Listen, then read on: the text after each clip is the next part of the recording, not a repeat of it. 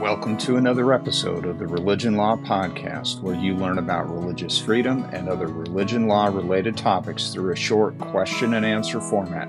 I'm your host, Michael Fielding. Let's see how you do on today's quiz.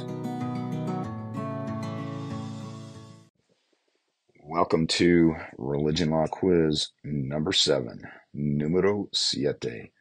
Again, I'm struggling with this virus here, so I apologize up front for the deep, raspy voice. We're going to keep it simple today. It's a simple true or false question. Let's dive right into it. True or false? The Religious Freedom Restoration Act applies to the states. What do you think the answer is? Now, if you recall, we talked about the RFRA, the Religious Freedom Restoration Act, a few podcast episodes ago, and the question is, does it apply to the states?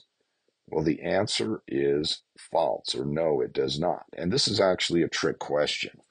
And the reason it's a trick question is because it is true that when Congress passed RFRA, it relied on the 14th Amendment to make it applicable to the states. However, in the Supreme Court's 1997 decision, City of Bernie v. Flores, the Supreme Court ruled that RFRA was in excess of the powers allocated to Congress under that provision. So what's the key practical takeaways from today's quiz? Well, number one, when Congress passed RFRA, they attempted to make it applicable to the states.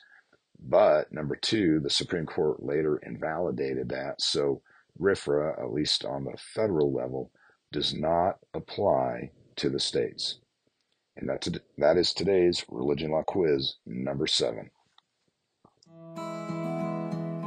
Thank you for listening to today's episode. Remember, Religion Law Quizzes are for educational purposes only and are not intended to be relied upon as legal advice. If you have found this episode to be helpful, please share it and leave a review. Until we meet again, keep being an influence for good.